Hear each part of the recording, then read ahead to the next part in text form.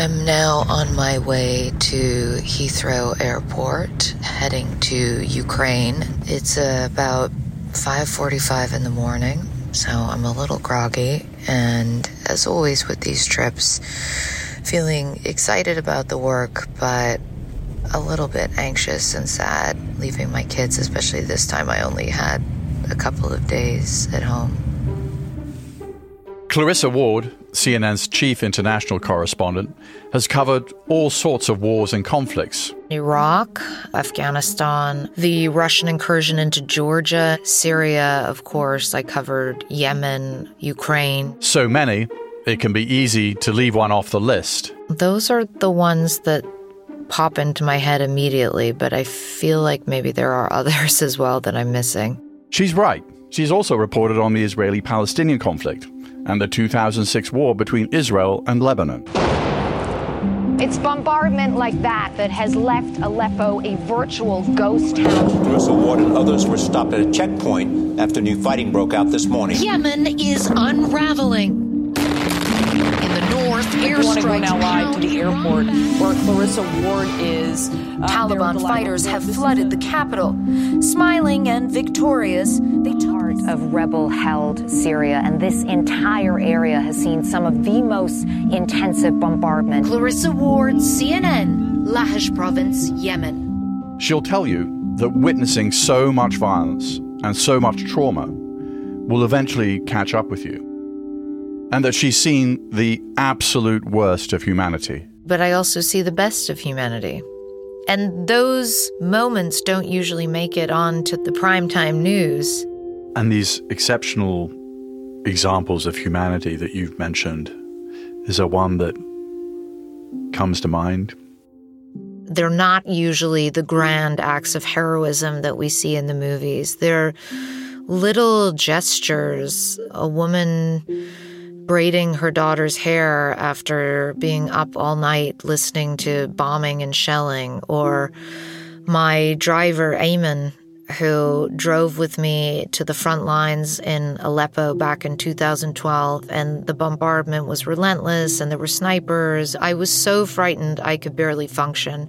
And Ayman could see that I was just so crippled by my fear. And I just never forget, he took out a bar of chocolate and offered me a piece of chocolate and started talking to me about Russia. He had lived in Russia for years. And I just remember feeling so grateful that through his sensitivity and this small act of giving me a piece of chocolate and talking to me about something that wasn't related to the chaos around us, which allowed me to distract myself for just a moment and feel safe for just a moment. I'm often concerned about people who don't get afraid, because the reality is that fear is hugely important and instructive, and there's a reason we feel frightened as humans. It's our bodies and brains and wisdom passed through the ages telling us to get out of a given situation. The thing that you learn to do with time is to control your fear, not to let it sit in the driver's seat, not to let panic take over you in any given situation. You don't let it call the shots. I'm Peter Bergen. Welcome to In the Room.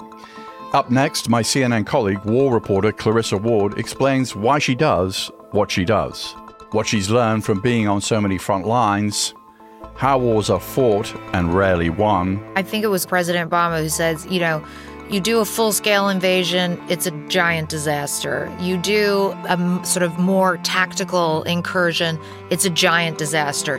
You do nothing, it's a giant disaster. And why centering stories about war on people is the only way she knows how to make a difference.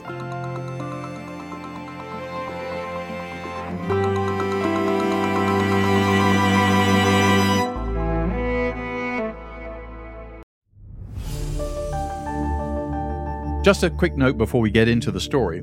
I hope you'll go to audible.com/news, where you'll find my recommendations for other news, journalism, and non-fiction listening. That's audible.com/news. Now, let's get back to the show.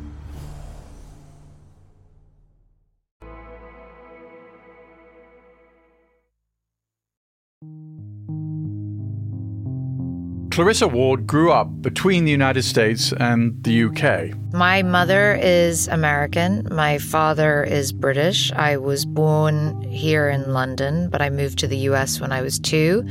And then I moved back to the UK when I was 8. And then I moved back to the US when I was 18. So she developed a certain ease moving between different countries from a young age. She's described it as being comfortable everywhere, but not quite belonging anywhere. In 2001, when she was a senior at Yale University, studying comparative literature and devouring Russian novels, 9/11 happened. I realized that I had been so oblivious and disengaged and self-absorbed, and I felt a profound sense of shame that I had been living in a bubble. And I also felt this was my eureka moment. And while she had no idea how she was going to do it, she was certain she had a calling, journalism. But that word doesn't quite capture it. I wanted to dedicate my life to being a translator between worlds and trying to better understand the dehumanization and miscommunication that I felt was in some part responsible for this hideous act. But also understanding better that there was a chasm between how America saw its role in the world and how others in the world saw America's role in the world. You used the noun you wanted to be a translator, and you speak quite a number of languages. What are they? Well, I speak a number of languages at varying levels. So I speak French and Italian well. I speak Russian and Arabic conversationally. I speak Spanish conversationally, and I speak basic Mandarin. Her first conflict assignment was in Baghdad as a producer for Fox News in 2005. She'd never been to a war zone, but despite the risks that come with this sort of job, she was eager to go. We have a tendency often to fetishize the work of war correspondents and make it seem like it's nonstop swashbuckling adventures in hostile lands. And the reality is a big part of what we do is quite mundane. There is a lot of driving. There is a lot of waiting around. There is a lot of desperately trying to find great local producers. And then there's also, with television especially, a lot of making sure you have enough power, that you can charge all of your equipment, that your car has enough gas, that you have enough food, and so on and so forth. It's also a lot of very long days, without sleep, without proper meals. It's February 25th, and I usually try to get up for breakfast because it's always the most important meal, especially when you're on the road. But it just hasn't been possible with these late nights. So I have been eating lots and lots of peanuts from my mini bar, which I guess are a good source of protein, but probably not particularly nourishing. But whatever works. Sometimes you don't even want to sit down for a proper meal because that might make you want to have a nap, and that's probably a luxury you don't really have, other than occasionally napping in the car. But for me, genuinely, a big part of what keeps me going is I really love hearing people's stories, because my goal is not just to tell people what's going on. My goal is for people around the world in different places to genuinely feel connected and engaged on a human level, which requires, I think, finding empathy, finding common ground. That is what Clarissa tried to do with her reporting on the Syrian civil war, especially after the Russians stepped in 2015 to prop up Syrian President Bashar al-Assad. After months and months of thousands of Russian bombs raining down on here, the streets are largely deserted. And the very few residents who are still here, who we've spoken to, have told us that they don't expect the situation to get any better. It's a war that continues to this day. The United Nations estimates that more than 300,000 people have been killed, and more than 12 million people have been forced to leave their homes. In fact, they're convinced it will only get worse. A brutal war, where the Assad regime has been accused of committing war crimes, including the relentless aerial bombing of the densely populated city of Aleppo. We are in the heart of rebel-held Syria, and this entire area has seen some of the most intensive bombardment in the past few months. A war where hospitals have been targeted and chemical weapons have been used against civilians, including children. We've been traveling all around here for nearly a week now, and certainly Clarissa says one of the ways she tries to engage policymakers and get the public to care about conflicts that can seem really far away is by telling the stories of people she meets, like a tailor whose son was killed in Syria while he attended a protest against the Assad regime. This man told us his 21-year-old son was shot by security forces while attending a demonstration. I started to ask him about his son and what had happened. You know, there is this conflict as a journalist where you know that in order to get the most profound material, you do need to push a little harder and dig a little deeper. Despite the risks, he took his son to a government hospital. They didn't even let us in, he told us. They said they wouldn't take injured civilians. That can sometimes mean putting people through pain as they recollect something devastating. But the journalist in you is saying, I just need to sit silently and let this moment play out, even though it feels agonizing. And sure enough, this man continued talking and he broke down, and I let him weep and just sat there, and it was intensely emotional and hard. He says his son bled to death. He was just a normal young man, very quiet, very obedient. He was very loved. But I really felt that for people watching, that they could really connect to this man. It's one of those cliches of war that it's the ordinary people who bear the brunt. And whether that's civilians, and frankly, whether that's the grunts on the front lines, the ones who sit in positions of power are often making their decisions without having a full sense of what that loss really looks like or feels like, and where things are going wrong, where the breakdowns are. For me, the most sort of concerning component of that is when you feel like there is a real gap between policy and humanity. And obviously, by necessity, policy makers cannot just rely on emotion and humanity and that type of thinking in order to make very difficult decisions.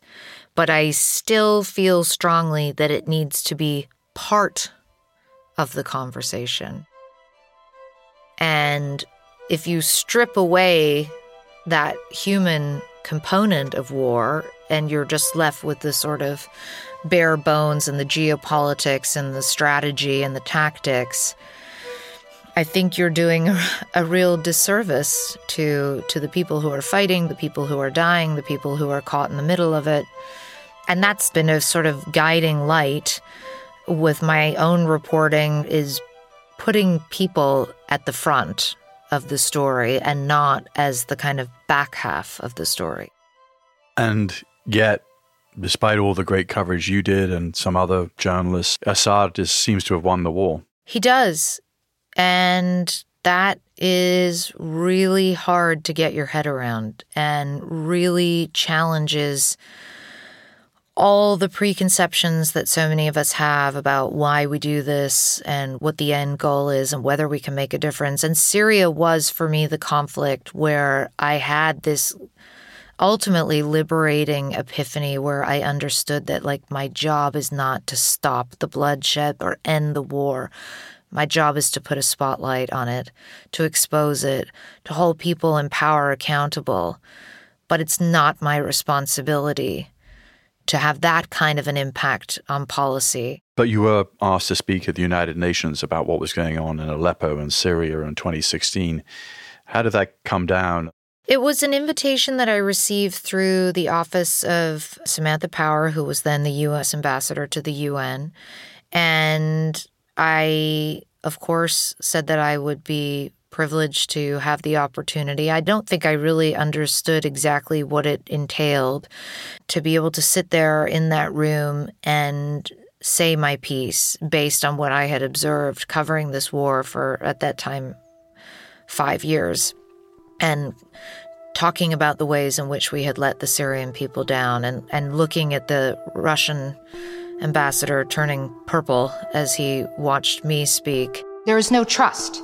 No trust in the Assad regime, no trust in ceasefires or cessation of hostilities or humanitarian corridors, no trust in the Russians, and no trust in you, by the way, in us, in the international community, who have been wringing their hands on the sidelines while hospitals and bakeries and schools have been bombed, while phosphorus and cluster bombs have killed countless civilians. It was satisfying, it was cathartic. I have been to Iraq, Afghanistan, Gaza, and every terrible conflict that you can think of. I have never seen anything on the scale of Aleppo. There are no winners in Aleppo. It probably crossed a line in some ways a little bit in terms of blurring journalism versus activism. But in that moment, I really didn't care. And if I'm being totally honest, I still don't care. It's a proud moment for me. Do I think it made any difference? Do I think it changed anything? No, but it felt really good. After covering the conflict in Syria for many years, Clarissa then headed to Afghanistan, where she embedded with the Taliban. It was about a year and a half before the Taliban took over the country in the summer of 2021. We're heading out now to meet up with our Taliban escorts. There are no Western journalists in the areas we're headed to. Clarissa says she had little idea that the Taliban would be back in power so quickly.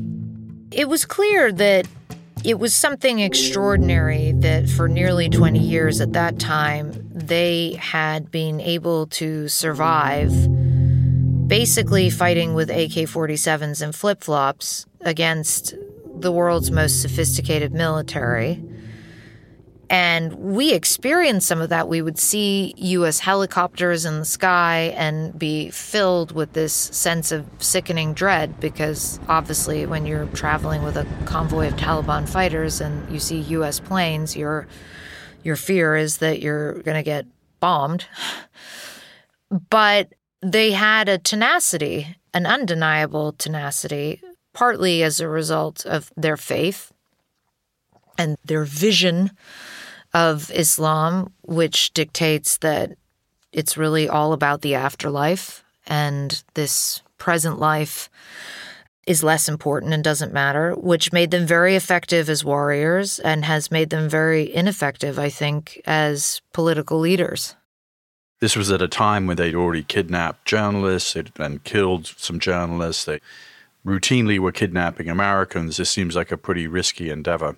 It was definitely harder to persuade CNN than it was to persuade the Taliban. I think what clinched it was the fact that the peace talks were already ongoing and the Taliban had a lot of momentum, and Donald Trump, the president at the time, had made it clear that he wanted to get out. And so the Taliban wanted to do whatever they needed to do to make it happen. And I think they understood that what they needed to do was work on their PR a little bit and start letting journalists in and try to show a different face, as it were.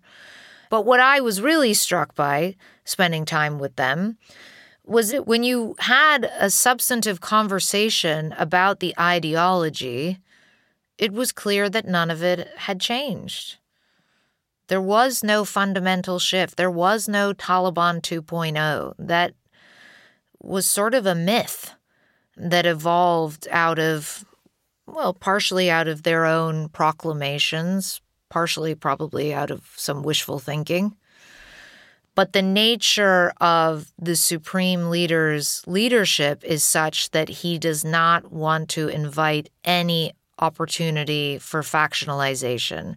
And so his approach is, until we can achieve internal consensus, we err on the side of being more conservative rather than trying to push forward issues such as girls' education and risk having offshoots. And then, of course, you were in Kabul, Afghanistan, when the Taliban took over. This is a sight I honestly thought I would never see. Scores of Taliban fighters, and just behind us, the U.S. Embassy compound.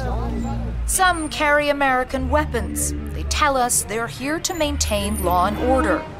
And then you also had a rather dramatic exit. What's your message to America right now? America already spent enough time in Afghanistan. They need to leave, he tells us. They already U.S. forces were obviously precipitating the final withdrawal, if you will. And so there was this kind of limited window that we had to exit, because if you didn't get into the airport then, you weren't going to be able to get out, or we weren't sure how you would be able to get out or if you would be able to get out. But day by day, it was becoming much harder to get out at the airport. So we spoke to some British Special Forces contacts through one of our security consultants, and they instructed us to come to a specific gate at a specific time on a specific day. And we had hoped, because it was very early in the morning, it was 6 a.m, that we would be one of the only people, it was more of a door than a gate, that knew about this entrance, and we would be quickly let in, and that would be that. Of course, we got there, and there were hundreds of people there. And so then you had this really awful situation where we tried to push our way in, and the British soldiers came out and physically pulled us in,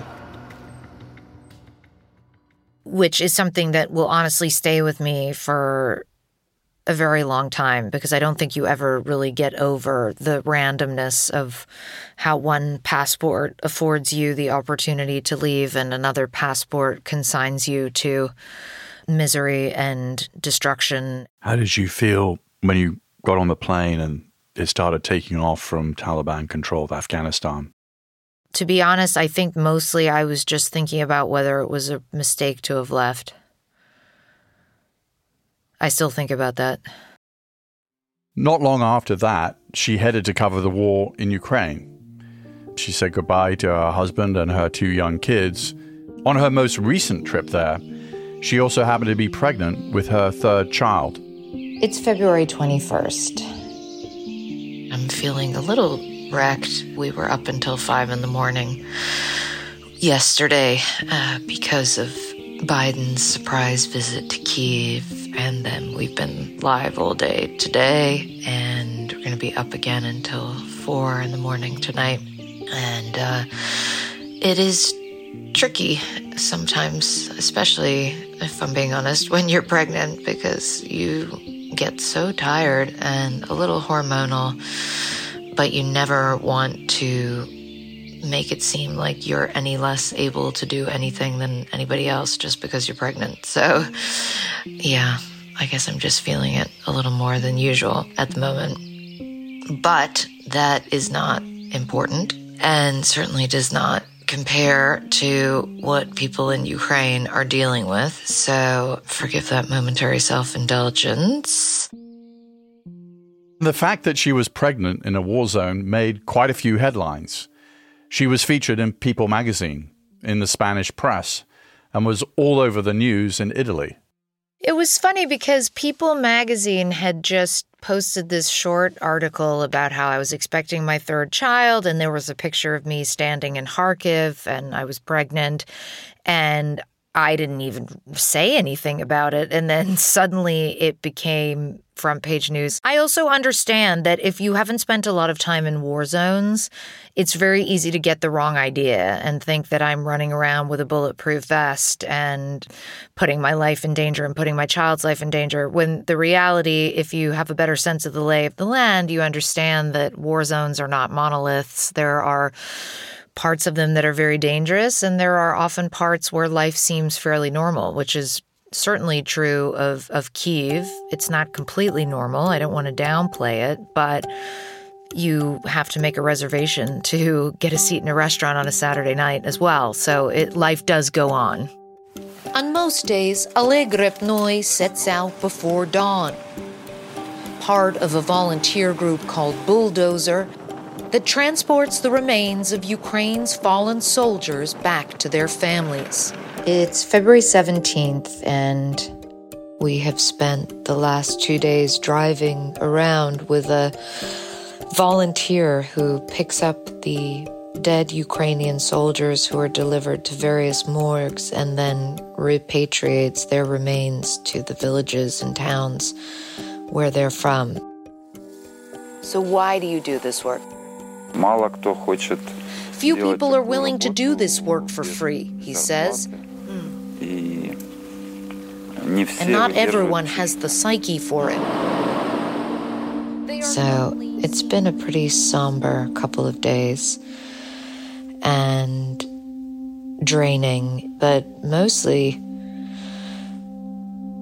it's been a couple of days where I think you really take stock of the scale of the loss here, and it's hard to get your head around, but the last couple of days has sort of made it clear just how great the tragedy really is.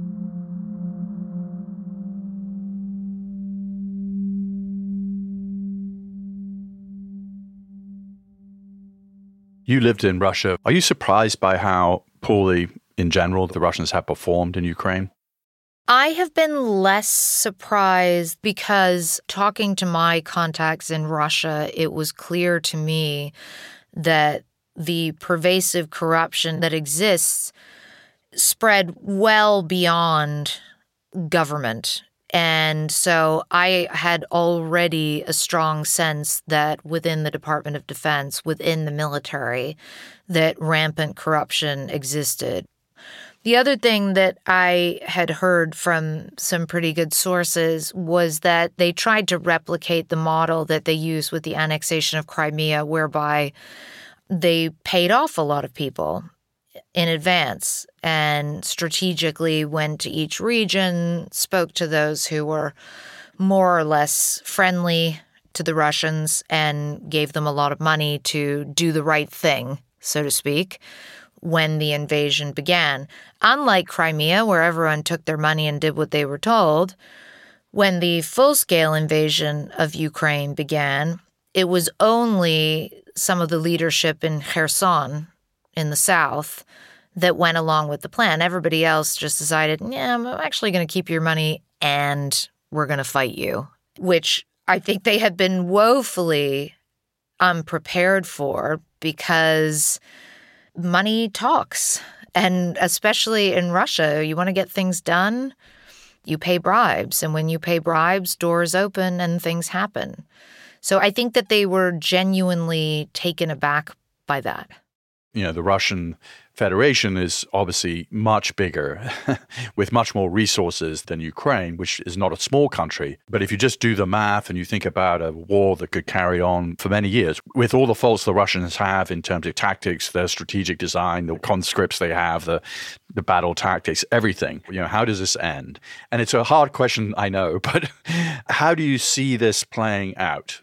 So my fear is that it's going to devolve into a protracted war of attrition, which is sort of what we've already started to see. What I think is interesting and frankly a little concerning is that there is kind of a clear divide between how the political leadership, not just in Ukraine, but also in the U.S., sees this war and is willing to talk about this war and ways to end it, and the way that the military leadership, both in Ukraine and the U.S., sees this war.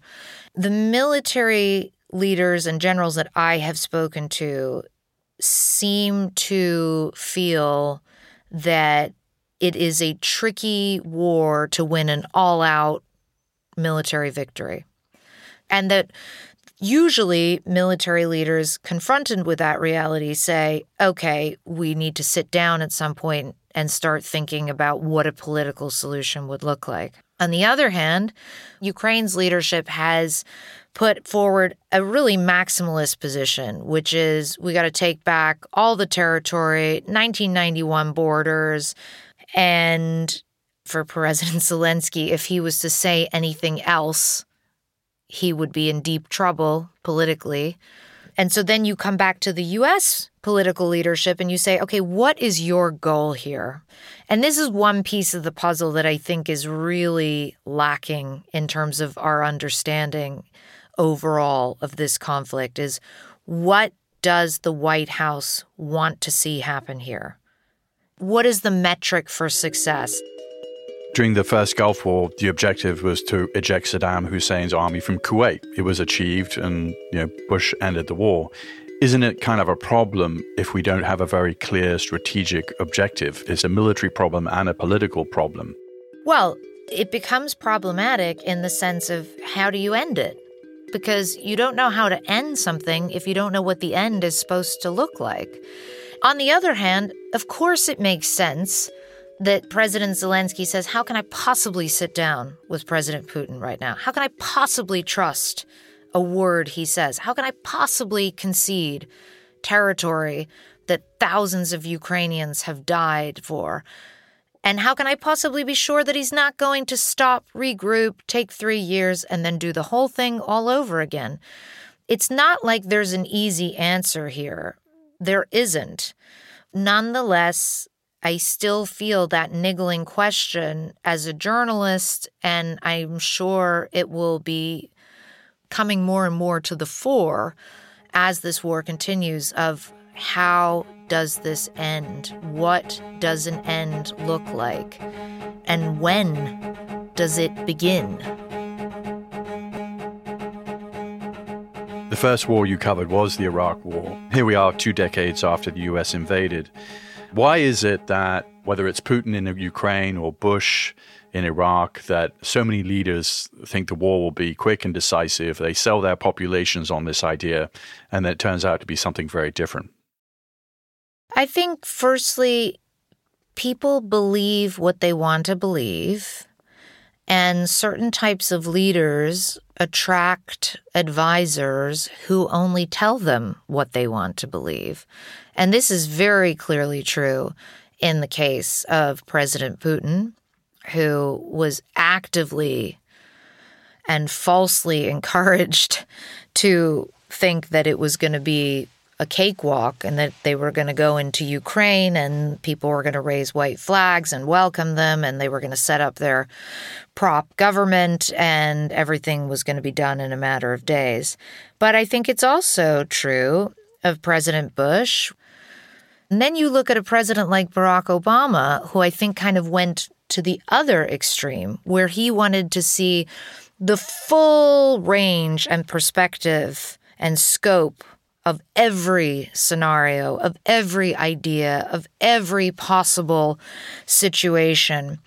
And that becomes crippling as well, because it becomes much more difficult to make decisive, hard decisions and lead in those situations because you've gone into every single permutation possible and realized that none of them are ideal.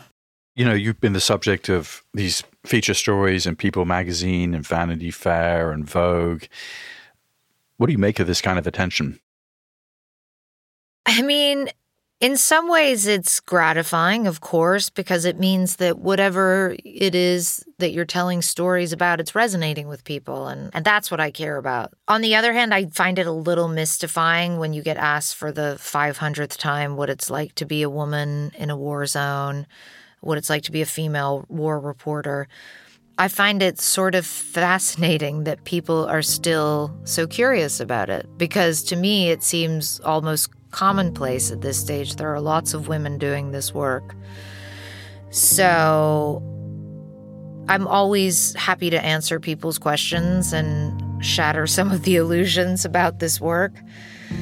But primarily my only interest in getting coverage like that or becoming a focus of public attention is getting that attention onto the stories. Do you think there will come a moment when you say to yourself, I live in London, I could cover UK politics and the EU and Maybe take the Eurostar to Paris or to Brussels and be back at home for dinner in time to see my kids. Honestly, no. I don't rule out that things will change and my career might take on a different trajectory. But I still am more interested in ordinary people living through extraordinary moments than I am in anything else. And so I don't know what form that might take, but I can't imagine ever covering politics.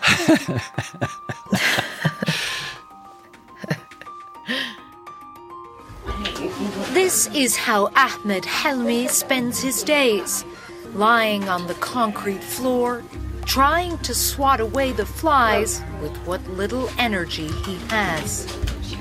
Looking at his tiny body, ravaged by hunger, you would never guess that Ahmed is 5 years old. His brother died of malnutrition 2 months ago. We're in a war. There's no food, no water, his mother Sumaya says. Only God knows our pain. It's a pain shared by too many here. The same small village. If you want to know more about some of the stories and issues that we discussed in this episode, we recommend On All Fronts, The Education of a Journalist by Clarissa Ward. It's What I Do, A Photographer's Life of Love and War by Lindsay Adario. We also recommend No Turning Back by Rania Abuzaid, and We Crossed a Bridge and It Trembled by Wendy Pearlman. And there's also an excellent film, A Private War, about Marie Colvin, a leading American war correspondent who was killed during the Syrian civil war in 2012. In the Room with Peter Bergen is an Audible original, produced by Audible Studios and Fresh Produce Media. This episode was produced by Alexandra Salomon, with help from Holly DeMuth. Our executive producer is Alison Craiglow. Katie McMurran is our technical director. Our staff also includes Laura Tillman, Eric German, Luke Cregan, and Sandy Malera. Theme music is by Joel Picard.